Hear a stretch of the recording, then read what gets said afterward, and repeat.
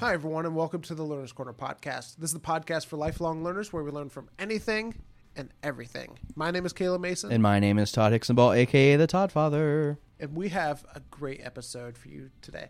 Today, we're talking with Janet Dean and Michael Lastoria. This is going to be a heavy episode for some, maybe an educational, informative. You've never heard this stuff for others. And for some others of you, it might just be something that makes you a little bit mad. And uncomfortable.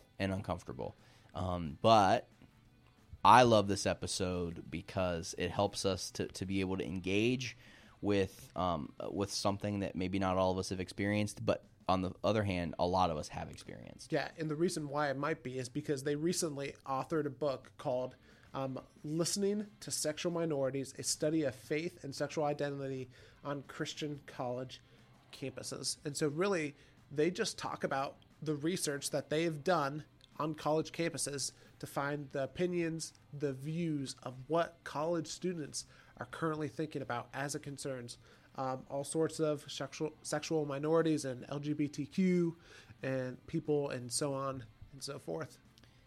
And it also gets into sexual assault. We get into some of that. We get into all sorts of things. Yes. So this is an episode that you may not want to listen to with your kids around. So without any further wait, here is our conversation with Janet Dean and Michael Lastoria. Well, Michael and Janet, we're so excited to have you on the Learner's Corner podcast today. It's great to be here.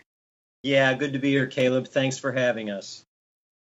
You know, just as we get started, we're really interested in talking with you about your recently released book called Listening to Sexual Minorities. And it's really based around kind of a study that you've conducted. Can you kind of tell us about the study that you've recently released and what led you to pursue this study particularly? Okay. Well, I can start and tell you about the study. And this is part of ongoing work that we've been doing for probably 12 years or so.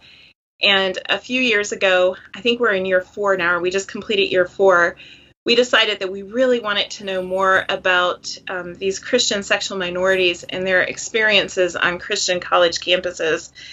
I think the schools have a hard time understanding this group of students. They have a hard time hearing them. But also, I think outside of the school, lots of people think that they know what these students must be experiencing. And we wanted to know, what's the truth? What are they really experiencing? And so we worked with the Association for Students, or for Christians in Student Development, and contacted lots of schools. We ended up working with about 15 schools across the United States and had about 160 students participate in the study the first year. And so they did some of them did two things. All 160 completed an online survey for us that told us about their own sexual identity development, their sexual experiences, their faith development, the campus climate, all sorts of things. And then a smaller group of them, about 40, did an kind of a personal one-on-one interview with us, and where we were able to talk to them more specifically about their experiences. And this was a significant commitment from these students because the online survey was 35 pages. It was long. It was long, and they had to stay with us, and then agreeing to a follow-up 45-minute interview, as Janet said, about 40 of them. And it's a longitudinal study too, so we've been gathering this data. We touch base with these students yearly for the survey and the interview, and try to track any changes or any significant developments in their journey. And can you give us an example of some of the stuff that you might have been asking on these surveys, just so that people can understand exactly what you were trying to figure out? We can give lots of examples. It is a long survey. So in terms of sexual identity, we would say, first of all, to participate in the study, all students had to have at some point in their life experience same-sex sexual attraction. And so with that, then we would ask them, how would you describe your sexual orientation? How do you understand yourself, or what's your sexual identity? We did at one point separate that out and say, how do you describe your sexual identity to other people publicly, and how do you describe it to yourself privately? And so we asked questions like that. We asked ages of typical sexual milestone events. So, at how old were you, or have you, and if so, how old were you when you first kissed a member of the same sex? And so we have lots of questions like that. And then faith questions. We used a really well-known scale from Duke University, and it asks about 3 kinds of religiosity. And it would be questions, to what, essentially getting at to what degree people incorporate or integrate their religiosity into their daily life. How much does my faith shape what I do? How often do I attend church? How often do I engage in private spiritual practices? And so questions like that all the way through. We also asked a lot of questions about psychological health and well-being, campus climate. How would you describe the climate on your campus towards sexual minorities? We asked them about campus resources, also their attitudes toward the policies of the institution, their relationship with those policies in terms of either being aware and also being in agreement or non-agreement. Hence the 35 pages. Right. No, I get that. Now, that goes on a bit, yeah. Were these students, were they attending Christian universities or religious universities in general, or was it a mixed bag? All were attending a Christian university. Okay. So there were 3 criteria to participate. You had to be attending a Christian university. Gotcha. You had to identify as a Christian, and then you had to have that experience of same-sex attraction. Sure. Right. So what did you find in terms of the range of services and things that some that you were getting as answers back from the students that these universities were providing? Like, what were the types of things that they were doing to accommodate them? I'm just curious. Sure. Well, we asked them about their sense of campus resources and how they related to those campus resources. Now, this was mostly, we actually asked it in the survey, but we actually got a little bit more in depth from the students from the interviews, the phone interviews, and most of the time what we found is that I would say, correct me here, Janet, if I go off a bit, but I would say about half of those students would talk about significant faculty or staff that they were able to identify as adults on campus that could be supportive. Some of them also talked about alumni groups that were online where they would connect, if you want to say, advocacy groups, or and some would definitely mention, I think about a third of them mentioned the counseling center as a place where they could get, where they could find support and have a place to discuss these issues, to follow their journey. There were also caveats too. I mean, some would report, well, I went to the counseling services and they were young and inexperienced, and they were great with some other issues, but I don't think they handled the sexuality issue very well. Sure. That was that was from a few of the students who mentioned that. Others mentioned the counseling services were a great place to start. Campus ministries. Probably a little bit less was the Office of Student Life. I think perhaps because that's often associated with conduct and behavior on campus, Sure. and that students may have been a little more anxious to see that as a wide open resource. Sure. and student formed groups. I don't want to say underground groups because I think that's excessive. But student formed Right. groups. So, in fact, on a campus where I was a faculty mentor for a dinner group that met either weekly or every other week, just for dinner. I went to a small private Christian institution in Ohio, and they had a group called Christians for Gays. It was a dinner group that met. They met like every second Thursday or something like that of every month, where they would meet up and kind of talk about things. They would meet off campus and they would just kind of talk. So yeah, no, I definitely know what you're talking about with that. Okay. And the other resource for these students were their friends, and most of them talked about having a significant friend or friend group that made all the difference for them. Oh, interesting.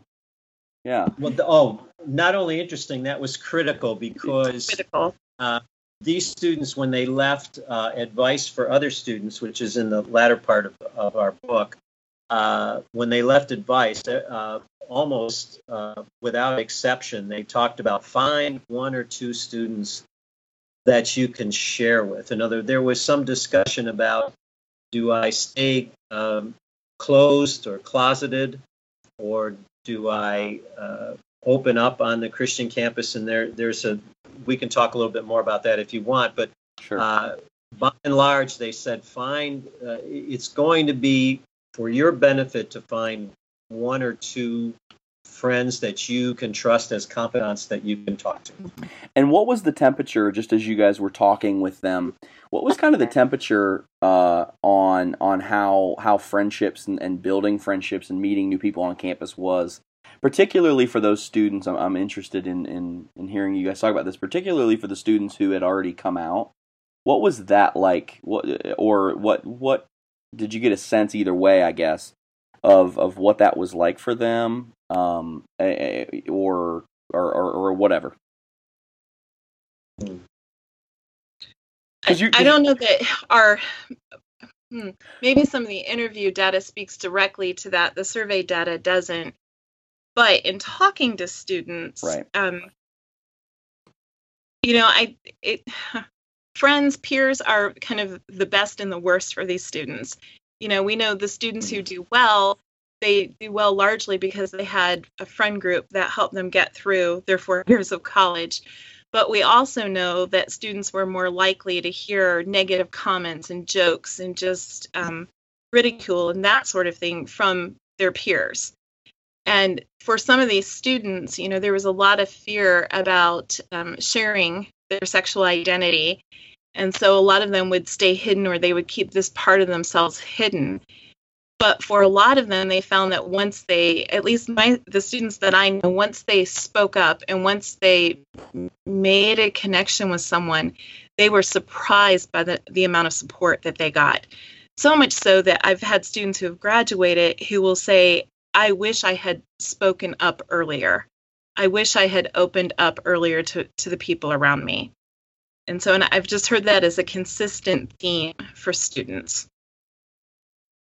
I would agree as well. In fact, I'm thinking back from our interviews. There's one student who talked about my friends have sometimes been the most challenging and the biggest obstacles, and yet at the same time, some of those friendships have been some of my most rewarding and growth-producing experiences. So I think friends can be a mixed bag. Now, anecdotally, from my own experience, I'm thinking of a student that I was close to, and I remember as we talked, he found, and these young men and women tend to find each other on campus and begin to form support groups. But I also remember this one young man in particular who had a very close friend.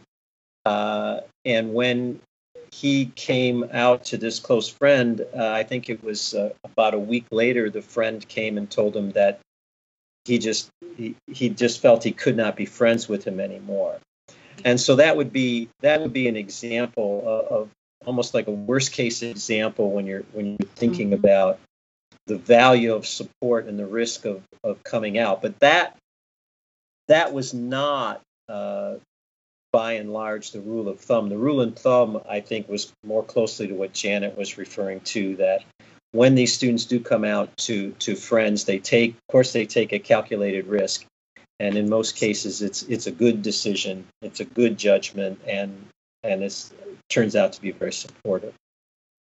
I'm just a little bit curious of, for the people who you interviewed, what was their level of confidence or attitude towards the universities, and I guess their confidence in knowing that the university can that they feel safe enough that they can go to someone on the university. Well, that's a big question. Yeah. And I would say first, I think it depends on the university. All of them are slightly different in their climate and the experiences and kind of the lore, that's there. And so every school is a little bit different. And I know Mike can speak to this too and fill in some gaps as I talk here. Overall, if we ask what's the climate like at your university for sexual minorities, students are reporting a not very favorable environment. They see the universities as more supportive of individuals with same-sex attraction, but not supportive at all of the behavior. And I say that, and the ratings are still really low. But they have gotten better over, the time that we've been doing this, the past 12 years. It's gotten better. It's just still not great. At the same time, these students will report, many of them will report having a really good friend group and loving their school and cherishing the experiences that they had there. But then at the same time, they'll report some fear, if they come out, that they might get kicked out of school. And when you talk to these institutions, most of them, if not all of them, would never kick a student out for just coming out. Where it becomes problematic is when some of the behavior is expressed. Or if the student becomes very vocal about these kinds of issues, that might be where they get into some trouble with the institution. But typically it's not just because they come out, but students are afraid if they come out that will happen. And so it's really a mixed bag. What we do know is that, we asked students, when you came to this school, were you aware of the policies around sexuality? And all of these schools had pretty restrictive policies around same-sex sexual behavior. And, they kind of fell out. There were a little group who had no clue, but they fell out in thirds. So you had a third that said, yes, I knew and I completely agree with the school. You had another third who said, yes, I knew, but I quietly disagree. And you had another third who said, yes, I knew, but I vocally disagree. And so you've got a lot of variation in those students. Now, when we interviewed them and we talked to them about these policies, it was surprising to us. This is one of the big surprises from the study, that almost none of them wanted the school to change the overall policy. Now, we've had some discussion about that. Is it because they've just given up and they know it's not going to happen? Or is it because they really are, don't disagree with the overall policy? What they told us is not that they wanted the school to change its view on sexuality, but that they wanted more help in knowing what was okay and what was not okay to do. And so that was an interesting finding to us. We also know that when students graduate from these schools, on average, they like the school even better when they leave than they did when they were there. So that was also a surprise. But Mike, you can fill in for some of the gaps there. Well, I think as I was listening, I think when we talk about this as being a diverse group, I go back to the I think the group is called Bridge Over Divide, that came out with came out with this labeling, side A and side B, and side A were individuals who experienced same-sex attraction, who believe that same-sex relationships are morally permissible, and side B is a group that believes that these relationships are not morally permissible. And when you look at when Janet was talking about the third, and a third, well, we have a 30% of the students agreed with the college policies. Now, it could be that those students maybe believe that same-sex relationships are morally permissible, but they still want to be in this Christian environment. But most likely, these are students that agree that if they have same-sex attraction, they're going to chart out a different pathway for themselves, and that presents a challenge, a great challenge for themselves. And then the other 30% that said, well, I vocally disagree, or I quietly disagree. Those students may be individuals who are at the Christian schools to get an education, to find support, and but they believe that these relationships may be morally permissible, and so the group itself, of our 160 students, it's really not that easy to categorize them, and that doesn't even count the level and the strength or intensity of the same and opposite sex attraction that they experience, and so that is also on a continuum. So their sexual attractions are on a continuum. Their beliefs about their attitudes about the moral permissiveness of the behavior is on a continuum, and Mark, our principal author, is fond of saying, if you've met one gay student, you've met one gay student, and that's about as far as you should go, because each one has a unique narrative. Yeah.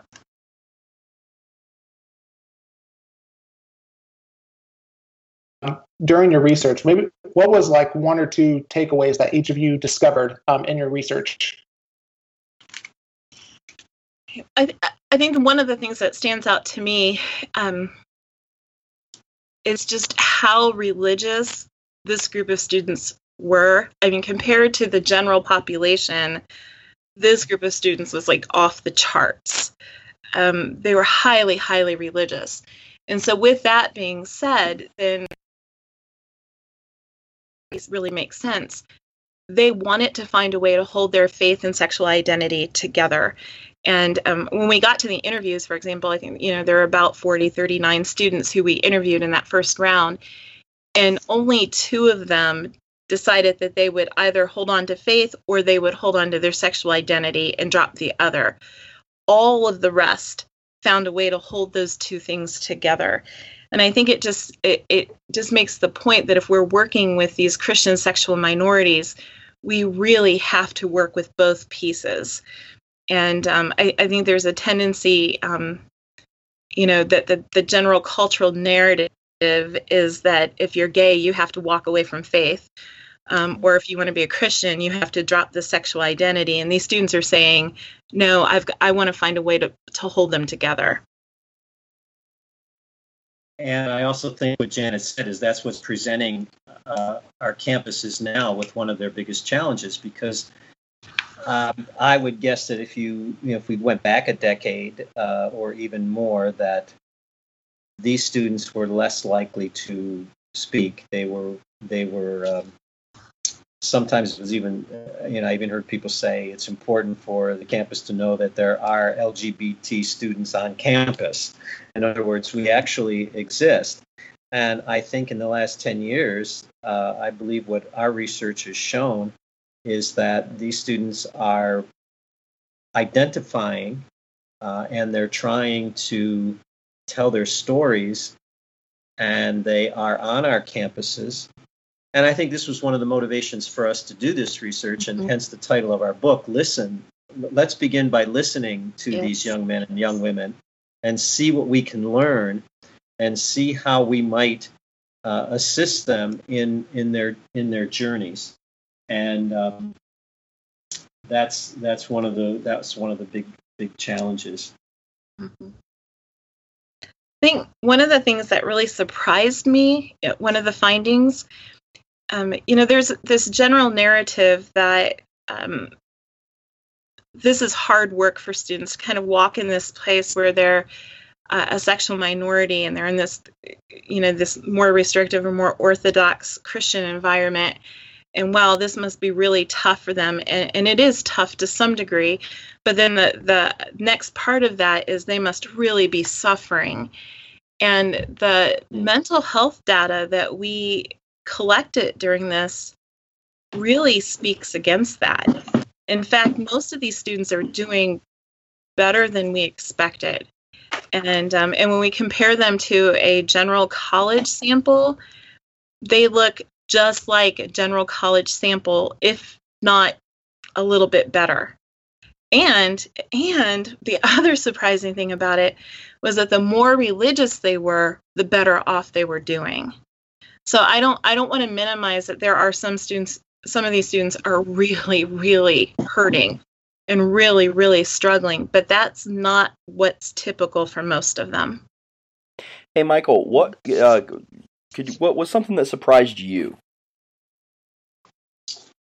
Well, Jan and I have talked about this, and I wish I could come up with something that was very unique myself. But we ended up kind of converging on some of the same points. We talked about this not being a monolithic group, them being a very diverse group. For the fact that I was also struck by the spirituality of these students and their desire. They don't want to give up. We use the metaphor of students entering campus trying to juggle boxes, almost as if you were bringing boxes into your room to set up shop for the semester. And so in this case, one of these boxes represented your sexuality, and one of these boxes represented your spirituality. And you're trying to carry these two boxes or juggle these two boxes. And what we also caught this in the interviews most clearly is that these students really are working with both their spirituality and their sexuality, and they don't want to give up on either box. It's the rare student. I think one or two students gave up on, would maybe give up. One student, I think, gave up on the spirituality box, and another student maybe gave up and said, I'm going to push my sexuality to the background. I'm not going to deal with it. But the other students that we interviewed, by and large, were trying to integrate the two. They were trying to move forward, and they were trying to make sense of the tension that was created between these two in the environment that they found themselves. So yeah, that's very close to what Janet was saying. And if I think of something that's different, I'll let you know. I'm not sheepish. I just didn't come up with anything different. I will add to what Mike just said there. It was interesting as we looked at these different patterns of holding faith and sexual identity together. We haven't done the research to see which one is the healthiest way, but even among our research team, there was some disagreement about which one was the better way. And so I don't know that we'll actually be able to determine that, but how these fit together, I think there's a lot of variety in how people might put them together and what that might look like for them.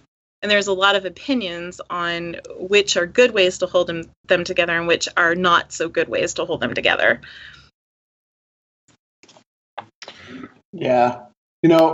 One of the things, just as I was reading in the book, kind of towards the end of the book, you kind of give have a conclusion of the study, and you give some practical advice on how to engage with and even to respond to a lot of the data and the surveys and the research that you've done. as it concerns people who are in a sexual minority. So just as, we're kind of winding down a little bit, what is some practical advice that you would give to people in light of your research and the surveys?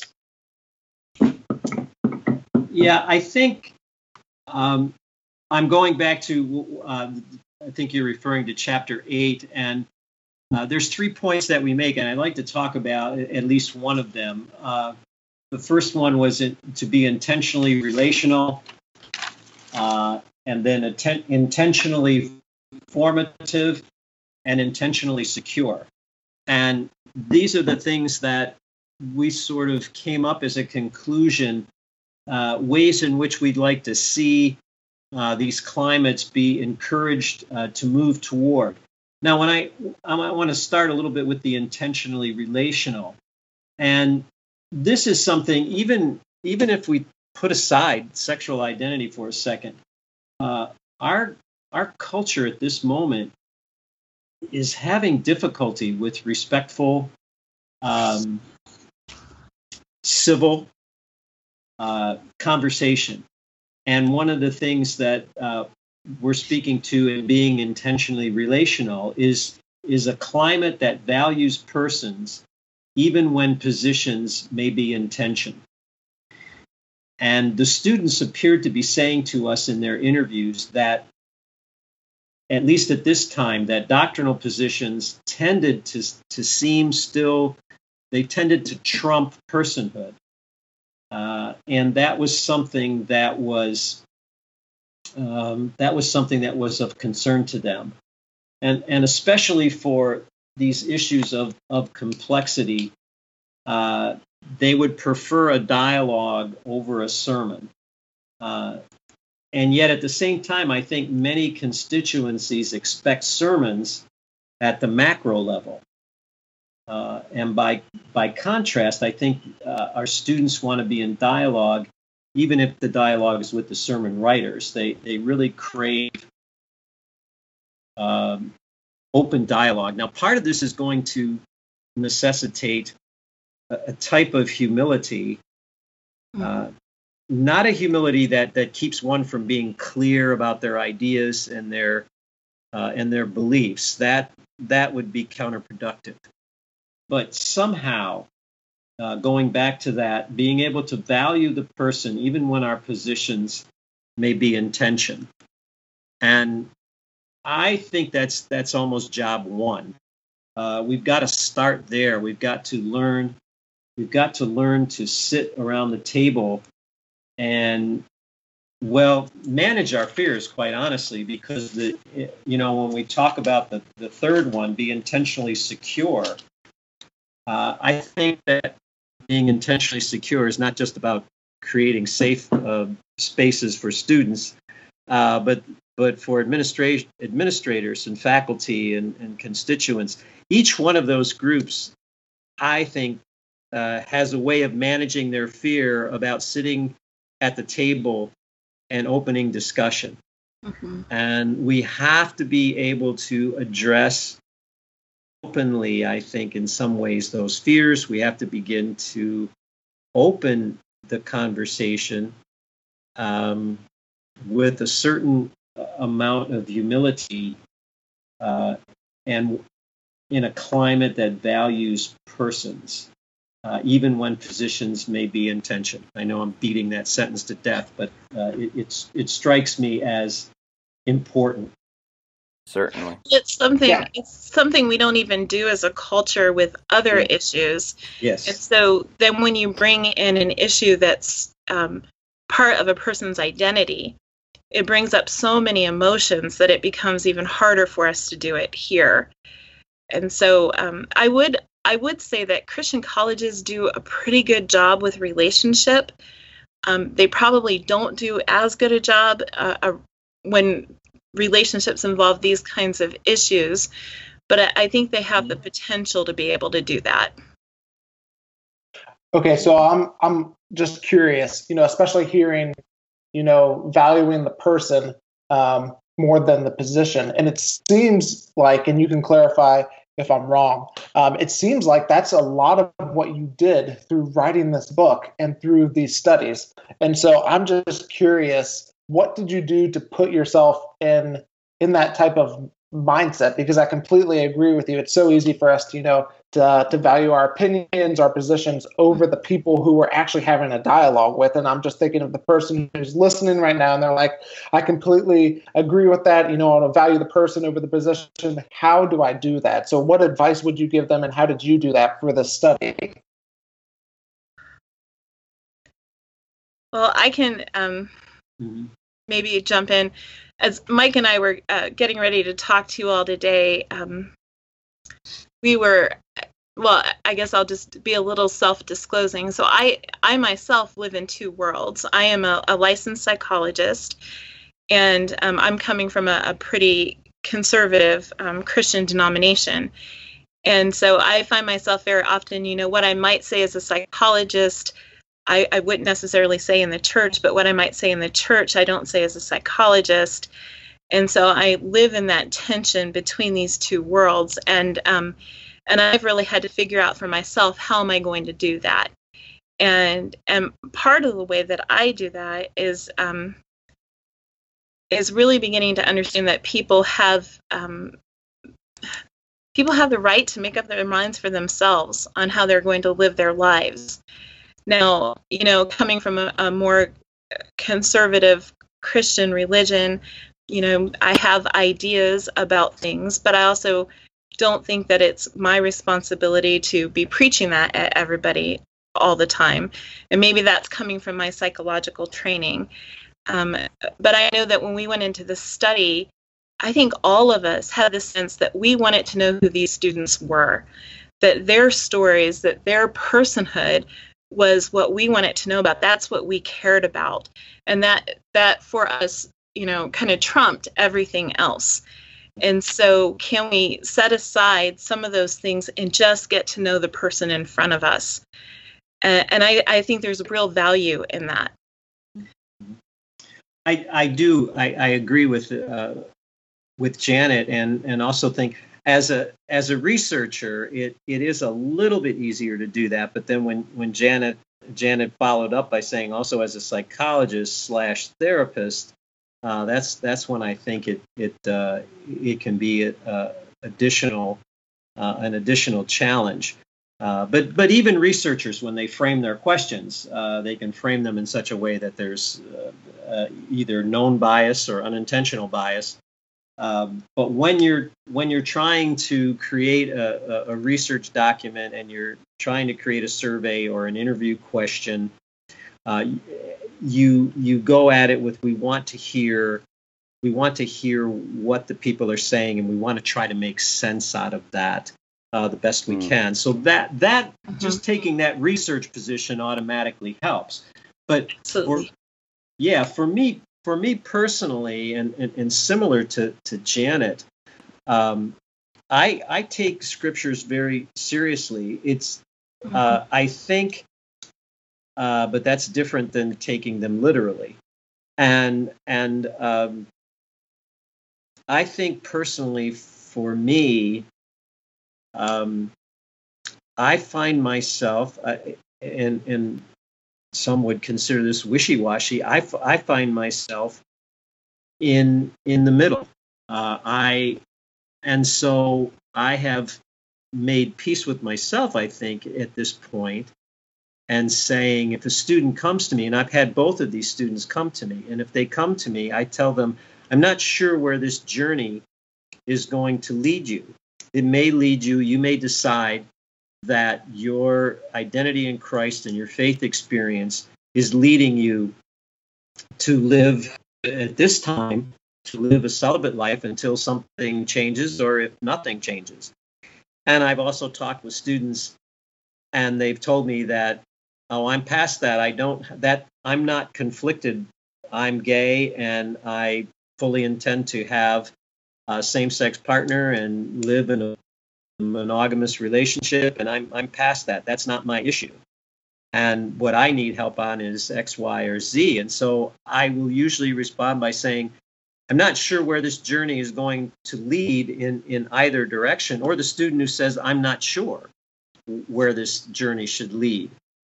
And I say, I'm not sure where it's going to lead either, but I will be there to support you. And in the back of my mind, I think to be at least congruent with my Christianity, I do place an emphasis on spirituality through this entire process. In other words, are they growing in their relationship? Are they moving? Are they spiritually alive? And I will let the rest. I'll let that be sorted out by them, and just try to be a support. I don't know if that was very clear. That might be muddled, but that's the best. It's not easy. Well, there's a tension. There's a tension to be managed with these things. Like there's a particularly for a person coming from a faith background. When we start this discussion, there's truly a tension to be managed, and to be worked through. So whenever we get answers that might seem muddied to some people, that's because it's not a simple thing. It's a complex thing, and I think that just from listening to the two of you speak, I've really gained a sense, even more so, that is the case. Yeah, and you've talked a lot about the being intentionally relational. Can you talk a little bit about the intention of formative and even secure a little bit? So let me take that, Caleb. I want to just tack onto this previous conversation. Living in this tension is something I think we have to do to walk with the students, to help them kind of figure this out for their own. And so I think too often, because the tension causes anxiety in us, we retreat to one side or another, right? We retreat to our doctrinal position, or we retreat to a position where we say, none of that doctrine matters. I'm just going to be over here and I'm just going to love everybody. And I really believe that to help students to navigate this and to walk with them, part of my job is to step in that tension and be okay in that tension with them. And so I feel like if I compromise on either side, I'm really not as helpful or as loving as I could be. I think that tension matters, and being comfortable in that space matters. So along with that, I think that's part then of how we walk with students.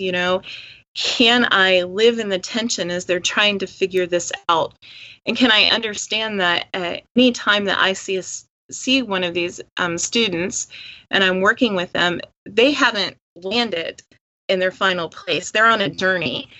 And part of my job is to come alongside them for whatever part of the journey that I get to be part of, and walk with them. And help them grow in their faith, and help them try to figure out the sexual identity piece and how this fits together. But knowing that they're in process, just like all of us are in process. But I think too often when we work with sexual minorities and we come across that they're holding this together, we make the assumption that this is it. This is the final decision. This is the final place. But it's not final for any of us. We're all growing. And I think if we can keep that mindset and become part of that journey with them, it becomes less threatening to us. So I just have, as we're starting to wind this thing down, I just have two questions that I'd like to ask the two of you, and if you could both kind of give your perspective on it, that'd be great. And so the first question is this: if you could have everyone learn one thing about the subject of being a sexual minority and being in a Christian atmosphere, or being a sexual minority in general, what would that thing that you would have people learn be? Janet, could we start with you on that? I think the thing that I just want to scream is we can love and care about one another without agreeing. That's the thing that I just want everybody to hear. I like that. Yes. The thing I was thinking of is that, and this is something that Mark has often said as well. when you look at from a distance, when you look at the gay community, they seem to have a solidarity. It would be important for us to look at our young men and women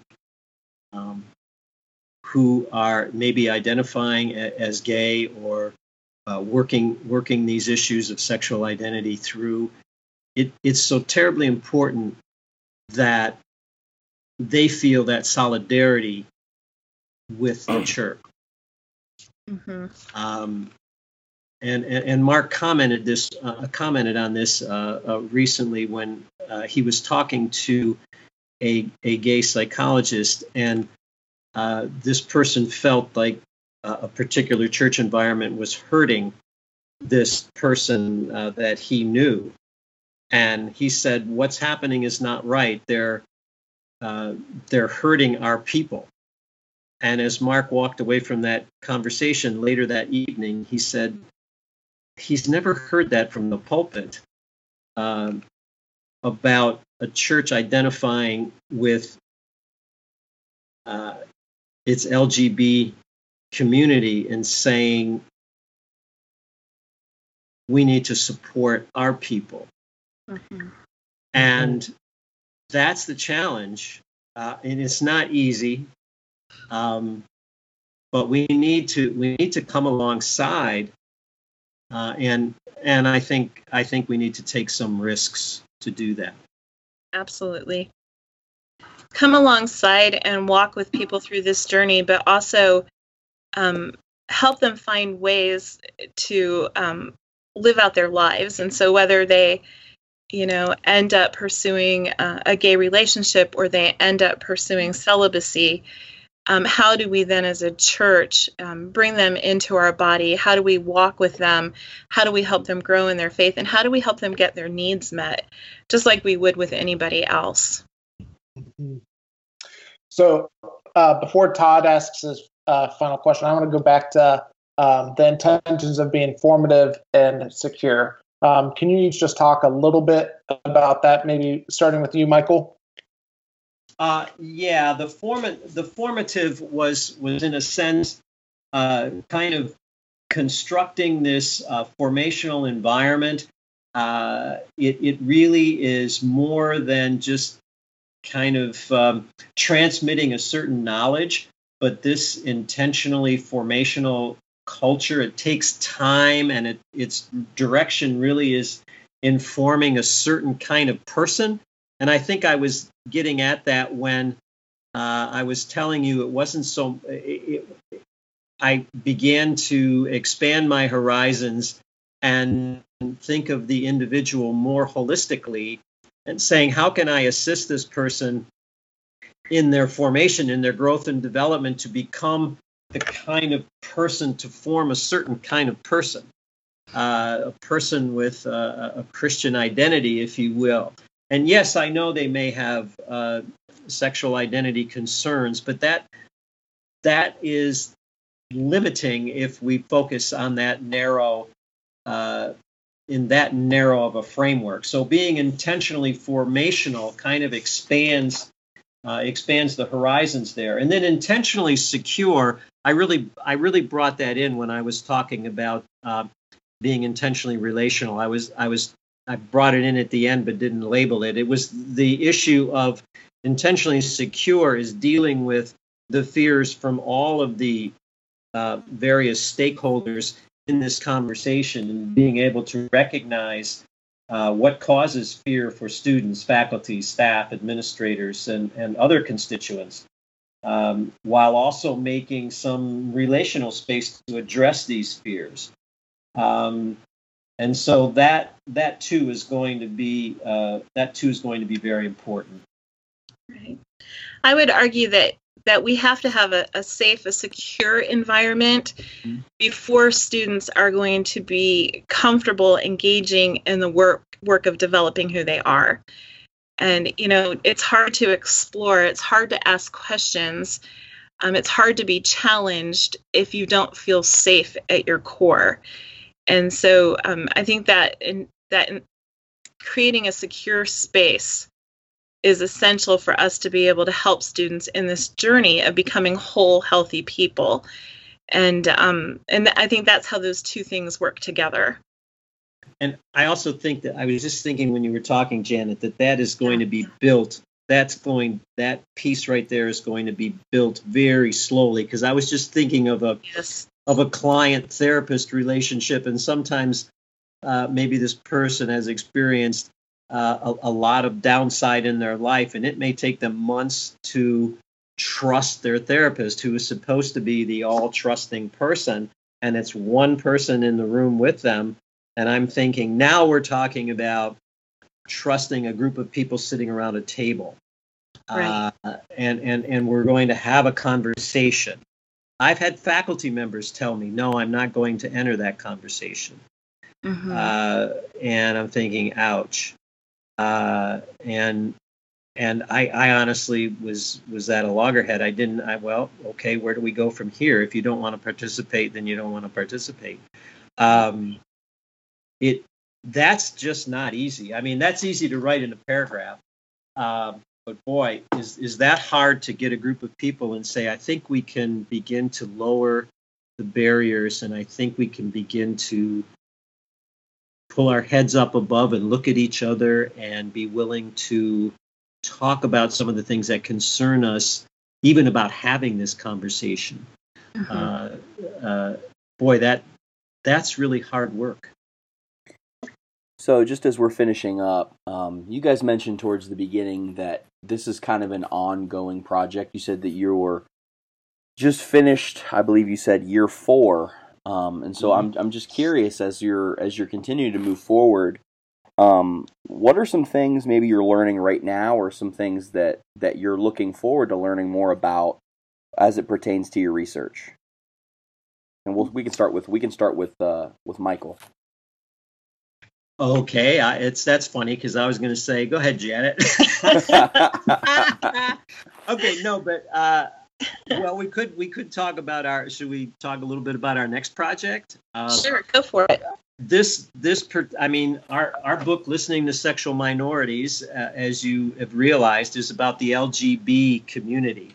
We left out the T because it's a unique population, and we didn't feel we could do it justice in this work. Now, we've received a small grant from the Louisville Institute, and we've also have support from the ACSD, the Association for Christian and Student Development, and also some support from the CCCU, the Christian College Consortium. No, that's not right. Okay, it's the CCCU. And this new study is going to be it's going to have some similar shape, longitudinal, survey and interview format, but we're going to, this time, rather than saying if you've had same-sex attraction, we're going to ask the students to identify if they've had identity confusion or identity incongruence. In other words, we're looking at the possible gender dysphoria or transgender population.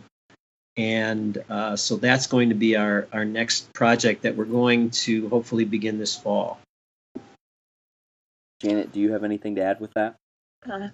Well, I've been, I like to play with numbers, and so I've been further analyzing the data that we have. We have so much data, and so I've really been interested in the mental health piece and how well are these students doing.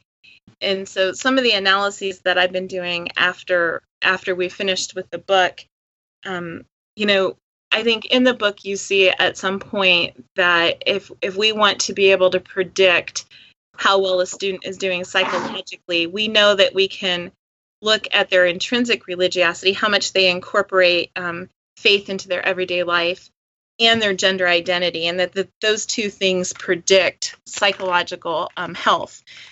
And so in further analyses, I can add in social support. So you really have these 3 predictors. If students are highly religious, if they're cisgender, not transgender, And if they have good social support, then they're going to be more psychologically healthy. Well, I wanted to know a little bit more about this relationship. And so as I did that, and I ran these other analyses, what we really found is if I look at religiosity and the way that it affects mental health, that it's what we would call moderated by another variable, and that variable is self-acceptance. So essentially it works this way. The more religious I am, typically, the more self-acceptance I have, and therefore the better my mental health will be. And that's actually a stronger relationship than if I leave the self-acceptance out. We see the same pattern with social support. So yes, social support tends to predict mental health in these students, but if that social support leads to more self-acceptance, then it's a really strong predictor of mental health. And the practical implication of that is that, if I'm working with these students, the more that I can help them accept themselves and be comfortable with who they are, and they're going to find that through their friend group, and they're going to find that through religion, it looks like, then the better off they're going to be in the long run. And so I think really as we're talking about how we help them hold these two things together, faith and sexual identity, it really becomes accepting both pieces of who they are. And they're going to be better off if we can do that. Well, Janet and Michael, thank you so much for writing this book. Thanks so much for having this conversation and just really continuing this dialogue. If people want to continue to learn more from each of you and find out more about the book, where's the best place for them to do that? I think they could go to InterVarsity Press. They could look up the book on Amazon, or they could look up the Institute for the Study of Sexual Identity. And those would be probably the three best places to learn about this work. Agreed. Awesome. Well, thank you so much for being on the Learner's Corner today. Thank you for having us. Yes, thank you very much, gentlemen. Wow. Powerful episode.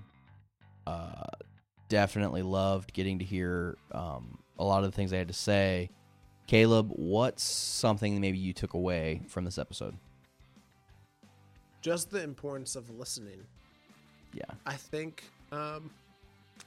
there's I think many people want to give answers, particularly whenever it comes to this. But listening is so important, and Michael and Janet just exhibit that really, really well, as well as the rest of the team that worked on this book. And I think it's just important for us, and we need to pay attention to it, because whether or not we want to admit it or not, it's reality. Right. And I think so many times,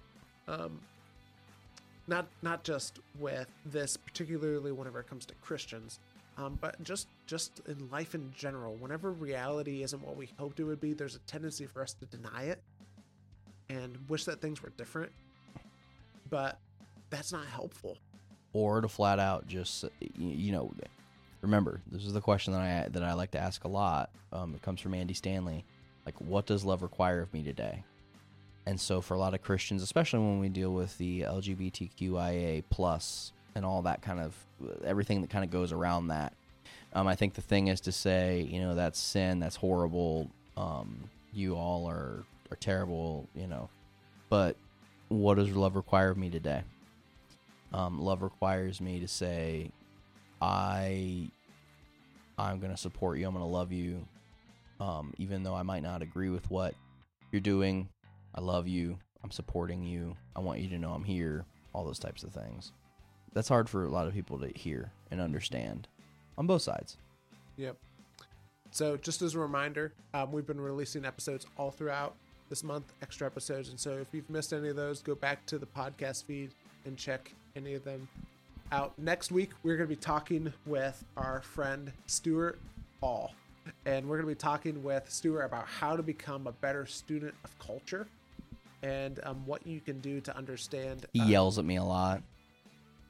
Better understand culture. Shout out to Stuart Hall. And some practical ways that you can could just understand for yelling better. At me. He yells at me a lot. Or if you just want to hear Stuart yell at Todd, you don't want to miss next week's episode. And the best way to make sure that you don't miss that episode is by subscribing to this podcast on whatever podcast player you use. He didn't really yell at me a whole lot. Don't forget to leave a rating or write a review of the podcast on iTunes. It's the best way that you can help us expand these conversations, important conversations like these, just the way that the podcast algorithm works. The more ratings and reviews that are left, the broader this podcast becomes. And so leave a rating, write a review, let us know what you would like to learn about, things that you're currently learning as well.